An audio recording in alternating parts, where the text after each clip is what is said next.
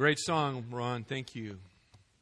Particularly as you get ready to preach, the lyrics in that song are very, very powerful. Open your Bibles up to Romans chapter 14. Romans chapter 14, page 1138. Page 1138. We're continuing with our series, and we return again now to the topic that we first raised a couple of weeks ago as we began chapter 14. How to live free in Christ. This is Paul's last major topic here in the book of Romans. And it is really the outworking of the teaching that he gave us at the beginning of chapter 12 about living for Christ and what that looks like now in the context of a body of believers pulled together. I came to faith the end of my junior year in college, 30-something years ago, and after coming to faith, I became involved with my wife in a small Baptist church. And in that little Baptist church, the pastor had kind of a limited supply of sermons. I guess that would be the best way to say it.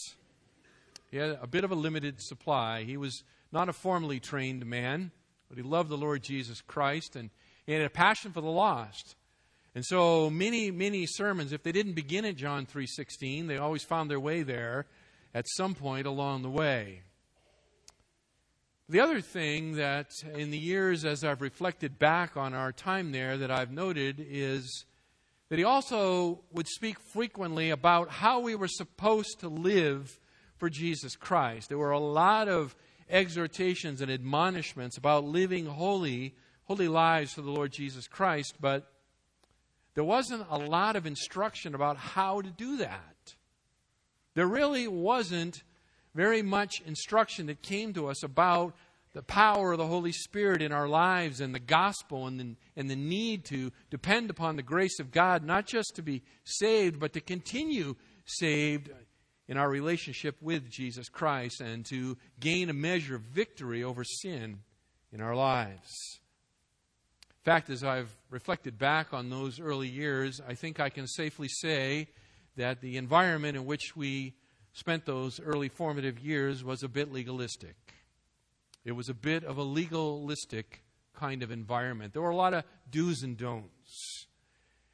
And you know, a Christianity that majors on the do's and don'ts is a truncated form of Christianity at best, and is at worst not Christian at all. In fact, if you think about it, the ones who are best at the do's and don'ts were the ones in the New Testament for whom Jesus reserved his strongest condemnation. They were experts at behavioral modification. They were experts at laying out all the things you must do in order to be pleasing to God and what you do and what you don't do. Over 600 laws the Pharisees crafted. But you know, the opposite of legalism, the antidote for legalism, is not unrestrained freedom. That would allow the pendulum to swing too far in the other direction and would land you in another ditch on the other side of the road. And so to counteract legalism is not to advocate unrestrained freedom, not at all. Jesus Christ has set us free, amen? But he has set us free within the confines of a community of believers, and we can never forget that. Our freedom is constrained by the fact that we live in community with other believers. Paul says, all things are lawful for me, but not all things are profitable. All things are lawful, but not all things are profitable. 1 Corinthians chapter 6 and verse 12. Through the years, I've kind of observed that many people, when they first come to grips and their mind is really revealed to them the glories of the grace of God, the doctrines of grace, the fact that we are saved by the grace of God alone, and that nothing we can do either improves our standing before God or diminishes our standing before God, that we are secure in Jesus Christ and His finished atonement. I have noted that when some come to grips with that reality, they become a bit like a wild stallion. That is, the fence of the corral has been broken down and the great wide world is open to them and they want to run for it. How far will my freedom go? How far can I push it? How free in Christ am I really? Is how they begin to approach their lives. And some people go pretty far. Pretty far. But beloved, listen to me. Listen to me. Unrestrained freedom is deadly. Unrestrained freedom is deadly. And so the Apostle Paul in the text before us this morning is going to speak to us about the restraints on freedom. How being free in Jesus Christ is a wonderful theological reality for which we should all long to experience, and yet there are legitimate constraints on that freedom. There are times when we rein it in, and we do it for the sake of our brothers and sisters in whom we are in community. 6 lessons, we've said. 6 lessons for chapters 14 and half of 15 that we have to learn and practice with regard to Christian freedom so that we don't rupture the unity of the body of Christ. We're in verse 13 here, 13 through 21. The first 2 lessons that Paul has given to us were in verses 1 to 3, and it was that we are to value the unity of the church. And his instructions there were to the strong, right? We're to throw open our arms wide to embrace those who are weak in faith. Following that, last week, verses 4 to 12, we noted that we are to remember that Jesus is our Lord and not man. And so Paul really last week was hammering away on the weaker brother and his propensity to judge those stronger brothers who are exercising their legitimate freedom in Jesus Christ. And what he says to the weaker brother is, you are not to take the place of Jesus Christ and exercise lordship over your own brother, that is to judge their stand before God. Whether God is pleased with them or not, God alone will determine, for you cannot see their motives, and you have no business judging their actions. We kind of put it in a nutshell, and we said simple instruction to the weak in faith is, mind your own business. Mind your own business. Well, in the text this morning, Paul is now going to turn and begin to address the strong. He's going to address the strong. He's done speaking to the weak, at least for now, and he's going to address the strong, and he's going to address them on the topic of a loveless freedom. A loveless freedom. And so that takes us to our third lesson, beginning in verse 13, and that is that freedom is voluntarily, listen to me, voluntarily restricted by love. Biblical freedom is voluntarily restricted by love. How should a strong believer interact with a weaker believer, particularly one who has more restrictive convictions than his own? How do we approach that, we who are strong in faith, that is, understanding our freedom in Jesus Christ? How do we go about doing that? Well, Paul develops this point here that we are to voluntarily restrict our freedom, and he does it really by developing 3 points, beginning in verse 13. I just want to note this for you in the text. There's a little textual clue, a little marker here that we can see that unveils the 3 points that he wants to make. You see it in verse 13. It begins with the conjunction, therefore. Just take a peek at that. Therefore. You'll see it again in verse 16. Again, therefore. You'll see it down in verse 19. It's the same Greek conjunction. It's translated there in the NASB as so then. So, therefore, so then. And Paul's argument is developed along those 3 lines. So that's our simple structure this morning. 3 points that support this basic overriding lesson that freedom is voluntarily restricted by love. The first there in verses 13 to 15 is, do not destroy your brother. Do not destroy your brother. Let me read the text for you. Paul says, therefore, let us not judge one another anymore, but rather determine this, not to put an obstacle or a stumbling block in a brother's way. I know and am convinced in the Lord Jesus that nothing is unclean in itself, but to him who thinks anything to be unclean, to him it is unclean. For if because of food your brother is hurt, you are no longer walking according to love. Do not destroy with your food him for whom Christ died. Therefore, do not let what is for you a good thing be spoken of as evil. For the kingdom of God is not eating and drinking, but righteousness and peace and joy in the Holy Spirit. For he who in this way serves Christ is acceptable to God and approved by men. So then, let us pursue the things which make for peace and the building up of one another. Do not tear down the work of God for the sake of food. All things indeed are clean, but they are evil for the man who eats and gives offense. It is good not to eat meat or drink wine or to do anything by which your brother stumbles.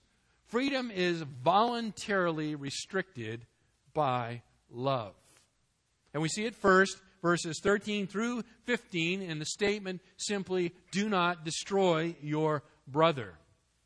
Now, Paul is continuing the argument here. It's all a section. And so the beginning part of verse 13, he kind of scoops up what he had previously taught, where he says, therefore, let us not judge one another anymore. Let us not judge one another anymore. Interestingly there, the verb to judge appears in two different forms in this verse. Let us not judge one another anymore, but rather determine this. Actually, same Greek verb, to judge. So Paul gives us a little play on words here. He says, those of you who like to judge, don't judge your brother. Instead, judge this. Or if I were to put it in the vernacular, hey, plank eye, get it out of your own eye and before you look for the nit in your brother's. It's basically what's Paul telling them here. Okay? He's gathering up the last lesson about Jesus is your Lord, not man, and now he's pushing it forward and he's introducing another aspect here of his teaching on Christian freedom.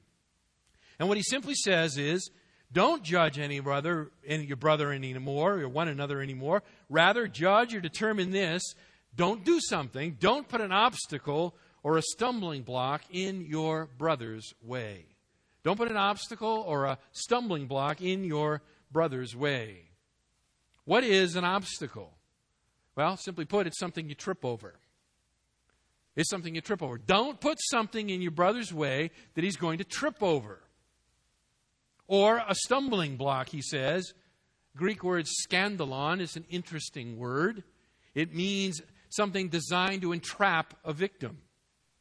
It's part of the trap system to trap a victim. And metaphorically, it refers to something that brings about spiritual ruin or even eternal destruction. Let's trace for a moment this word stumbling block, this word scandalon, because what we'll do is it will set for us the seriousness of Paul's prohibition here. So go ahead and turn back with me to the left and go to Matthew chapter 16, page 976. Matthew chapter 16, where we see this word scandalon or stumbling block used, verse 23. Here in Matthew chapter 16, Peter has just given his great confession that Jesus is the Christ, the Son of God. And Jesus commends him for this amazing insight into who he really is. And of course, immediately Peter comes back under the influence of Satan, and he pulls Jesus aside and he begins to rebuke him. Verse 22, he says, God forbid it, Lord, that you're going to die. You are the Messiah. You're not going to die.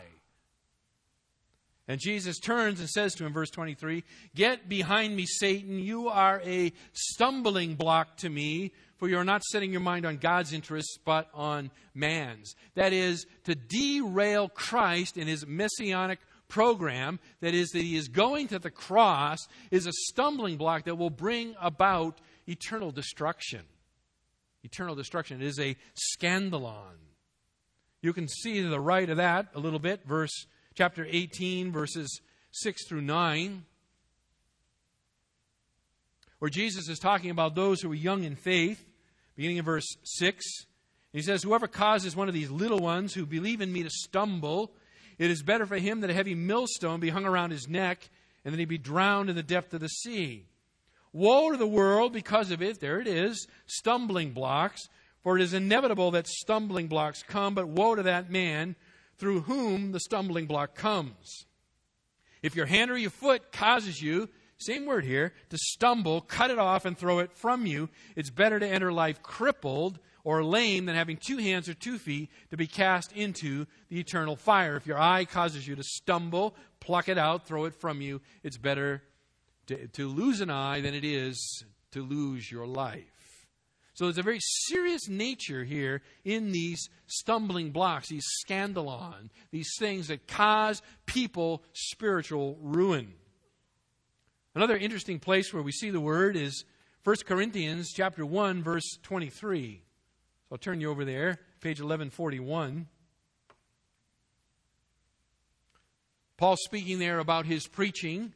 He says, "The Jews ask for signs, the Greeks search for wisdom, but we preach a crucified Messiah, to the Jews a scandalon, a stumbling block, and to the Gentiles foolishness." That is, the message of a crucified king, a crucified Messiah, brings about ruination of the Jewish nation. They cannot accept such a preaching. Their hearts and minds are blind to it at this time. I won't turn you there, but you can just mark Revelation chapter 2, verse 14, where it speaks there about the sexually perverse teaching of Balaam drawing away Israel and causing them to stumble or to be a stumbling block, brings about the ruination of the nation of Israel. And so this is a very serious matter. Back to Romans chapter 14, page 1138. This is a serious matter. A very, very serious matter. To put an obstacle or something one would trip over, or to bring about the spiritual ruin of another person. The spiritual ruin. Now listen carefully here. Paul is not saying to the Gentiles that you have to begin eating kosher food. That is not what he's saying to them. What he's saying to them is, you must not try to convince your Jewish brother or sister to stop eating kosher food. That's the point. To do that will stumble them. It will bring about their ruin. Their ruin. You know, until a person is convinced otherwise, the weak are in danger of spiritual ruin when they violate their conscience and follow after the strong. To violate one's conscience and to do that which a person knows to be wrong or believes to be wrong brings about their spiritual ruin. That's the point. And it does it really in one of two ways. There are two ways that it brings about spiritual ruin for the weak believer. The first is this, that he follows the example of the strong and then later feels guilty about it. He follows his strong brother into an activity, and then after participating in the activity, he feels very, very guilty about what he has done. And it brings about his ruin, Paul says, and could ultimately bring about his eternal destruction. This is a serious matter. Let me try to illustrate it for you this way. Suppose there was a young man who had been raised in a Christian home, Christian environment, in which he had been taught that dancing was sin. That dancing was a sensual activity that was only to be participated in by a man and his wife in the privacy of their own home. That's the way he's been raised. And then he attends a church wedding. In this particular church wedding, they have an off-campus reception in which they're dancing. And there at the reception, all of his friends, all of his contemporaries, they're dancing. They're enjoying the reception. The music's playing and the people are dancing and they're laughing and having a great time, and he's sitting there. And he's not participating in the dancing.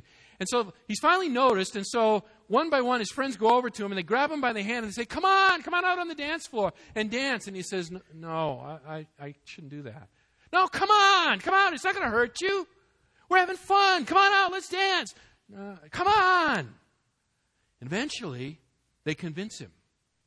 They drag him out onto the dance floor and he begins to dance. And he dances away at the reception. And everybody thinks it's a wonderful time. It's a great party. And then the wedding's over. Everybody goes home.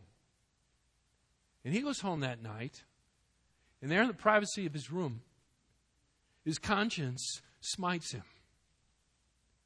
And he is absolutely undone. Because he has now participated in something that he knows is sin.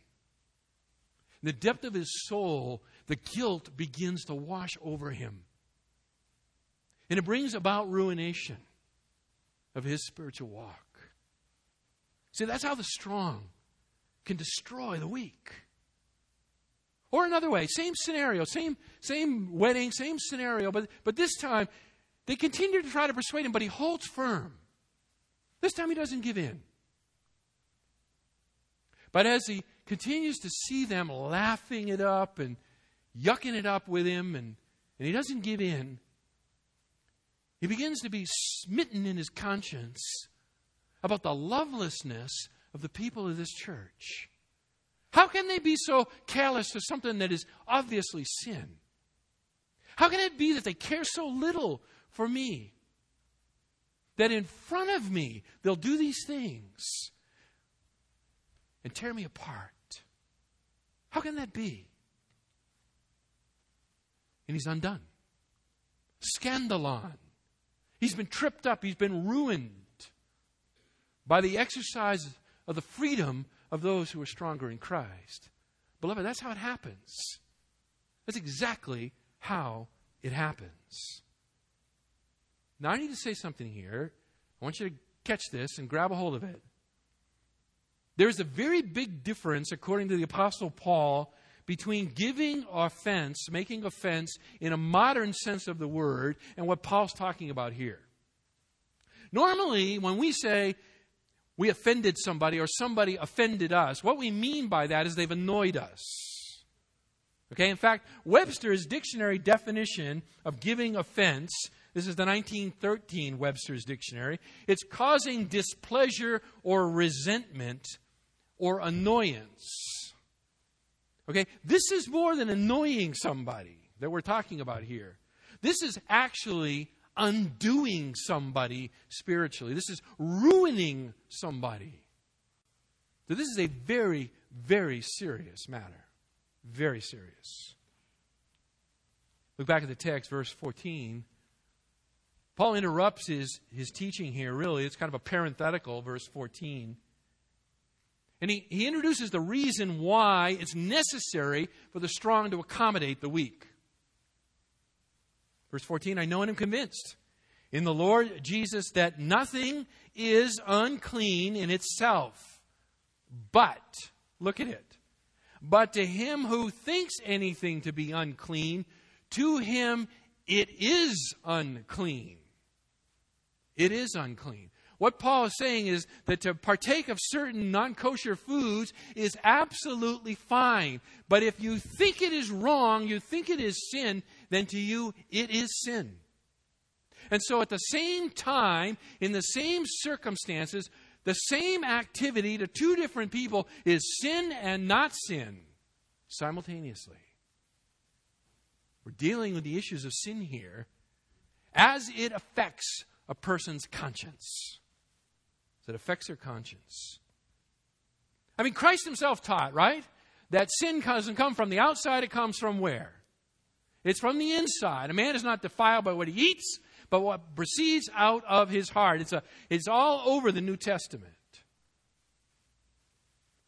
Therefore, what we eat, what we don't eat, has no bearing on our spiritual standing before Jesus Christ. But Paul wants the strong to understand that not everybody has internalized that truth yet.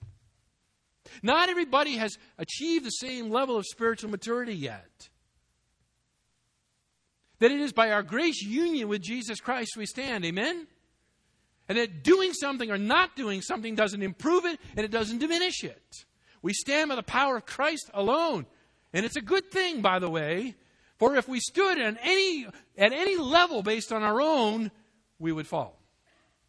So it's only Christ in whom we stand.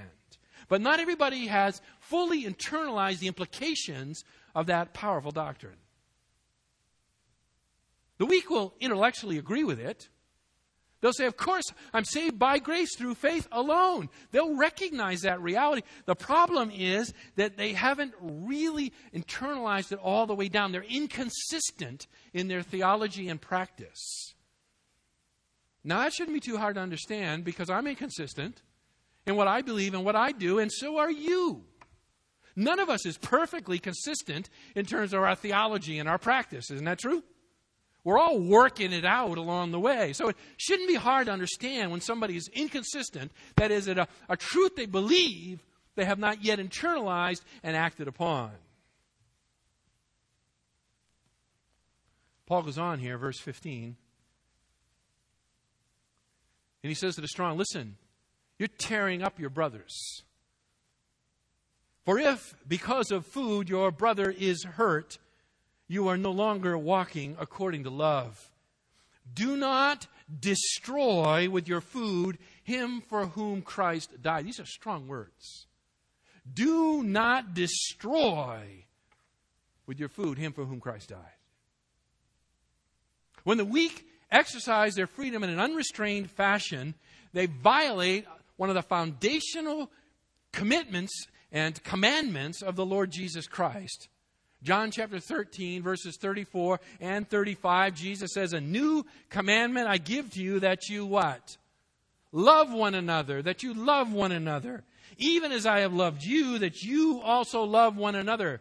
That was given right on the night in which he washed their feet. He served them. By this all men will know that you're disciples, my disciples, if you have love for one another. So do not destroy, verse 15, do not destroy with your food him for whom Christ died.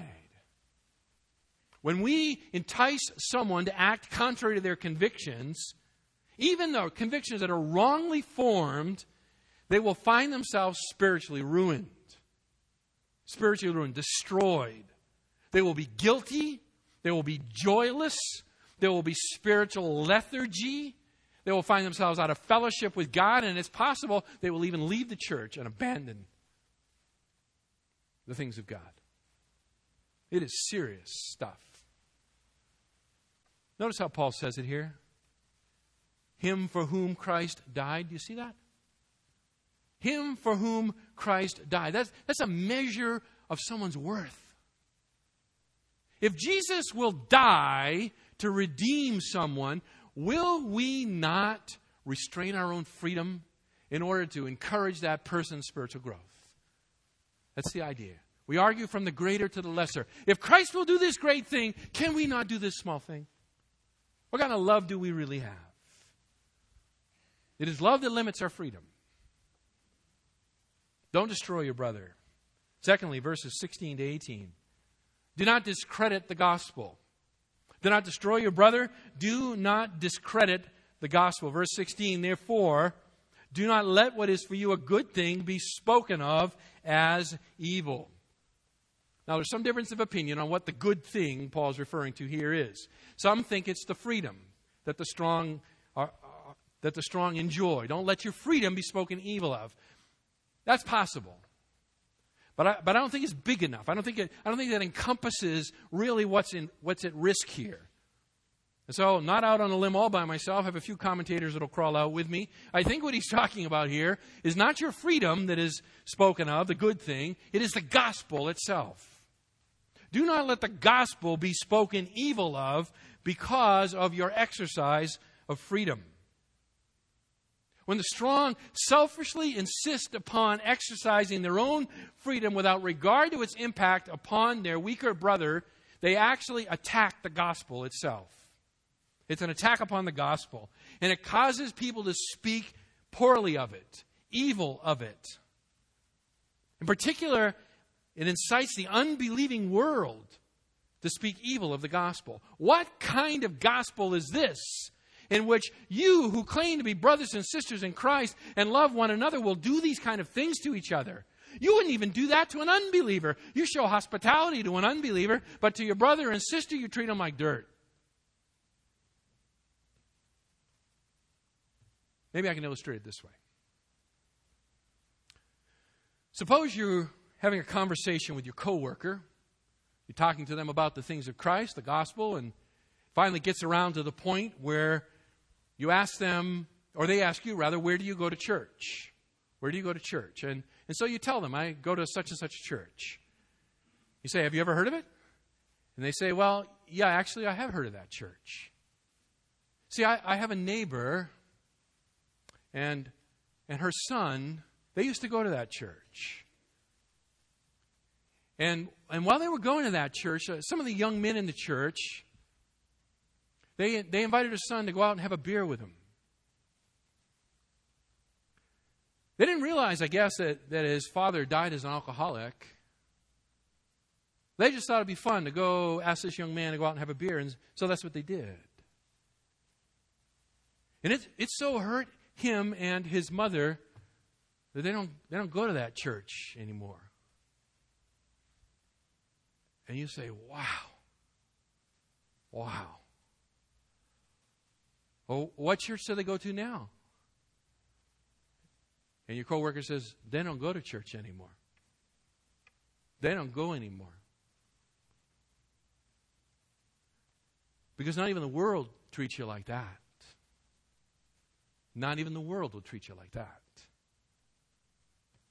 The gospel becomes discredited in the eyes of the unbelieving world because a few young men want to exercise their freedom in Jesus Christ to go have a beer. Are they free? Yes. Should there be some restraints on that freedom? Yes. The restraint of love. Listen, we're not to allow our freedom to become an occasion for those outside the church to slander the gospel. Shouldn't be their observation that the gospel of Jesus Christ divides people.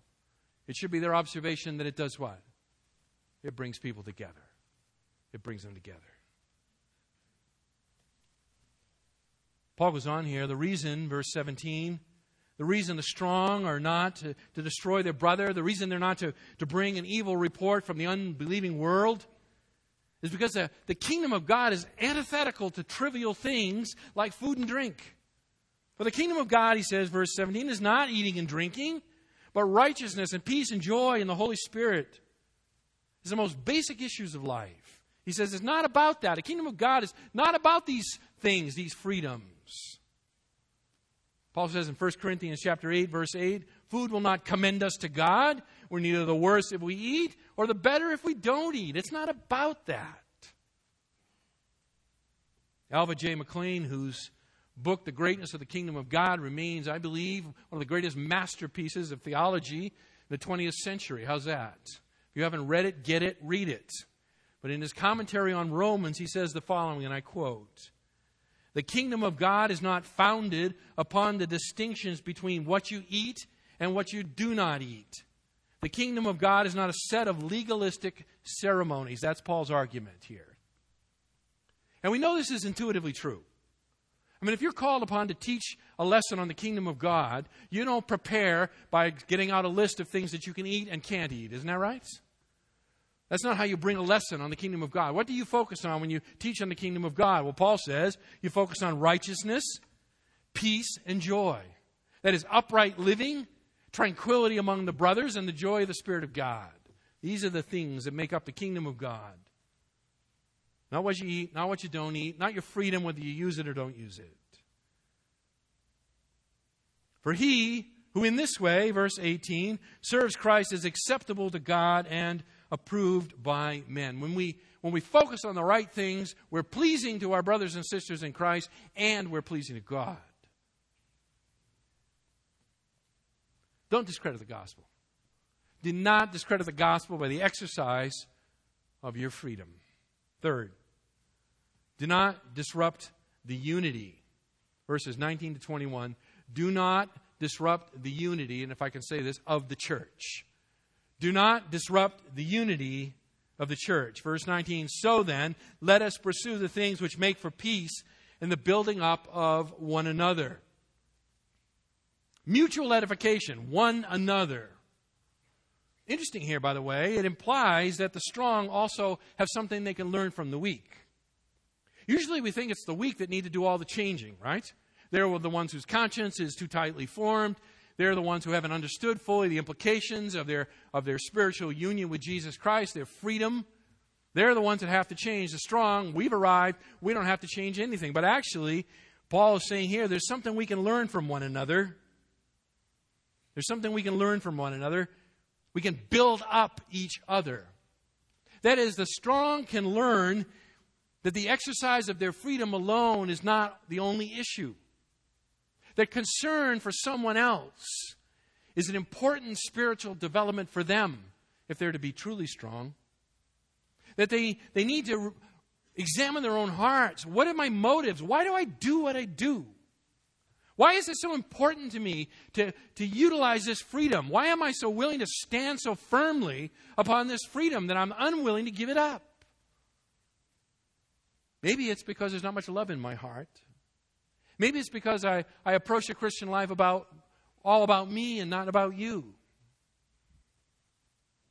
My own position in Christ, that's more important to me than you. And he's saying, listen, verse 19, build up one another.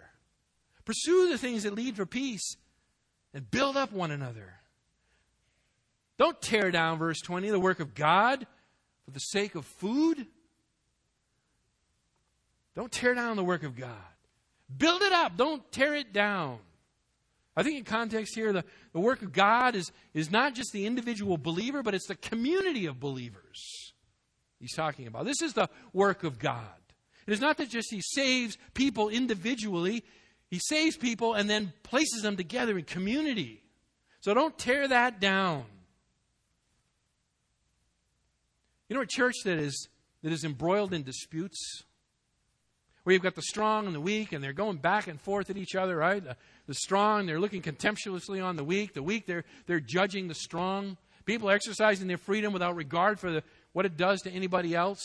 Weak people being destroyed off in the corner and then slowly melting away into the back of the church and eventually out the door. That kind of stuff going on, it saps the strength of the church. It ruins the gospel witness. It diminishes the unity of the body, and it makes the church ripe for division. And so Paul is saying here, don't do that, verse 20. Don't tear down the work of God just for the sake of food, just for your own freedom. I mean, to insist on my own freedom without regard to anyone else, it shows not just a hardness of heart. Look at the end of verse 20. It shows that you're evil. For they're evil for the man who eats and gives offense. It's not just, I need to grow a little bit in love, but I got all this freedom and I'm enjoying it. What Paul says is if you're enjoying that freedom and you're hurting people by it, you're not just lacking love a little bit. You've moved all the way over into evil. You're actually attacking and destroying the work of Christ. It's better not to eat meat or drink wine at all. Or do anything, you see in verse 21? By which your brother stumbles. It's better to constrain your liberty. It's better to say no to things than to run the risk of causing your brother to be destroyed spiritually. Why do the strong have to make all the accommodations? You ever think about that? I mean, maybe you're sitting here thinking about that. At least I did when I was preparing this. I thought, well, gee, that doesn't sound fair. Why doesn't the weak have to make some accommodation for the strong? Did you notice that? It's the strong that have to make all the accommodations. Well, here's the answer, I think. It's because the strong have more latitude. They already can make accommodations. The weak, they're boxed into a corner. There's really nothing they can do.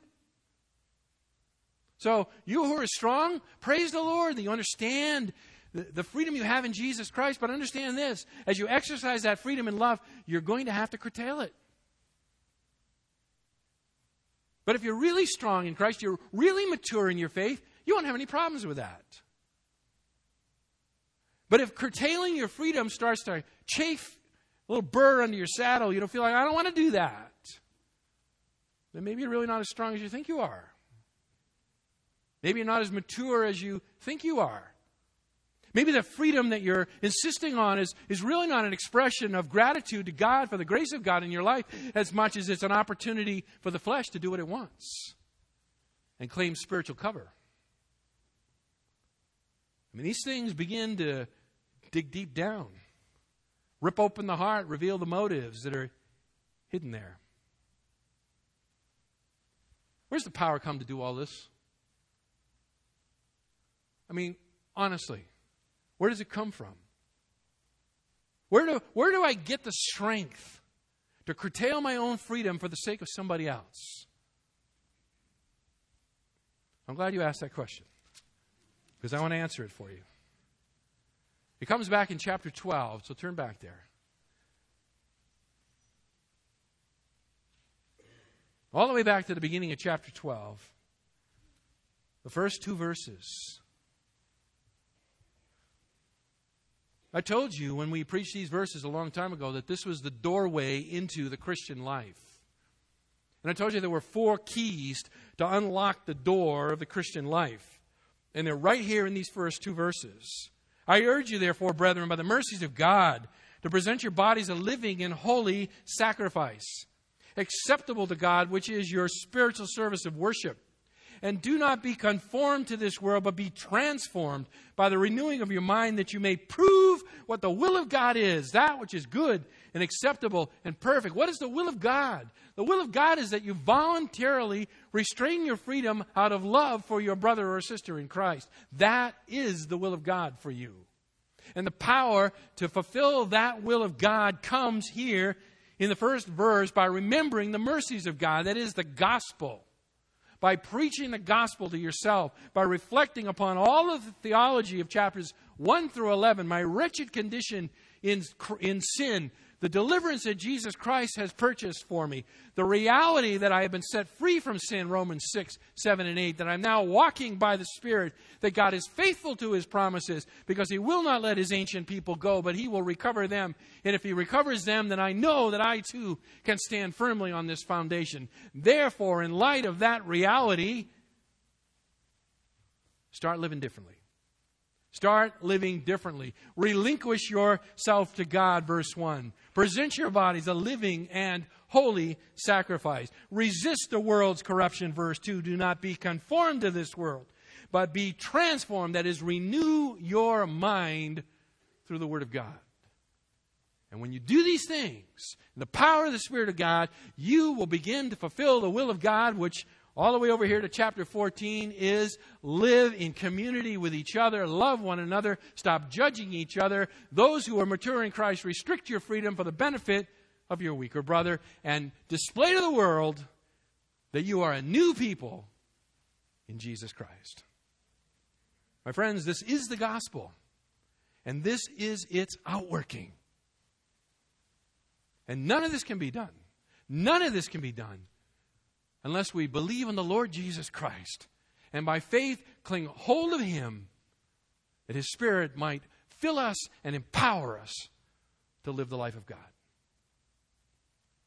If you have not yet received the Lord Jesus Christ, if you, like so many, see Christianity as a set of do's and don'ts, things that I do and I don't do, if you have failed to understand that there's nothing you can do that places God in your debt, there is nothing that you can do to make yourself acceptable before your Maker. But God is the one who has already done something, and that is He has sent His own Son to die as a propitiation for your sin. That there on that cross, God the Father poured out on His own Son the wrath that is rightfully due yours. And if by faith you will embrace that truth, you will be saved. And that salvation will eventuate into a life pleasing to God. This is the gospel. I urge you to embrace this truth. As we close our time here together, let me pray, Would you think on these things? If something you've heard this morning strikes your heart, you want to talk more on these things, you want to know how you can come to be a follower of Jesus Christ, then you come down and you see me at the end of the service. Let's pray. Oh God, we just want to begin by confessing, our Father, that there is no good thing in us. Oh Lord, that we are sinners saved by grace.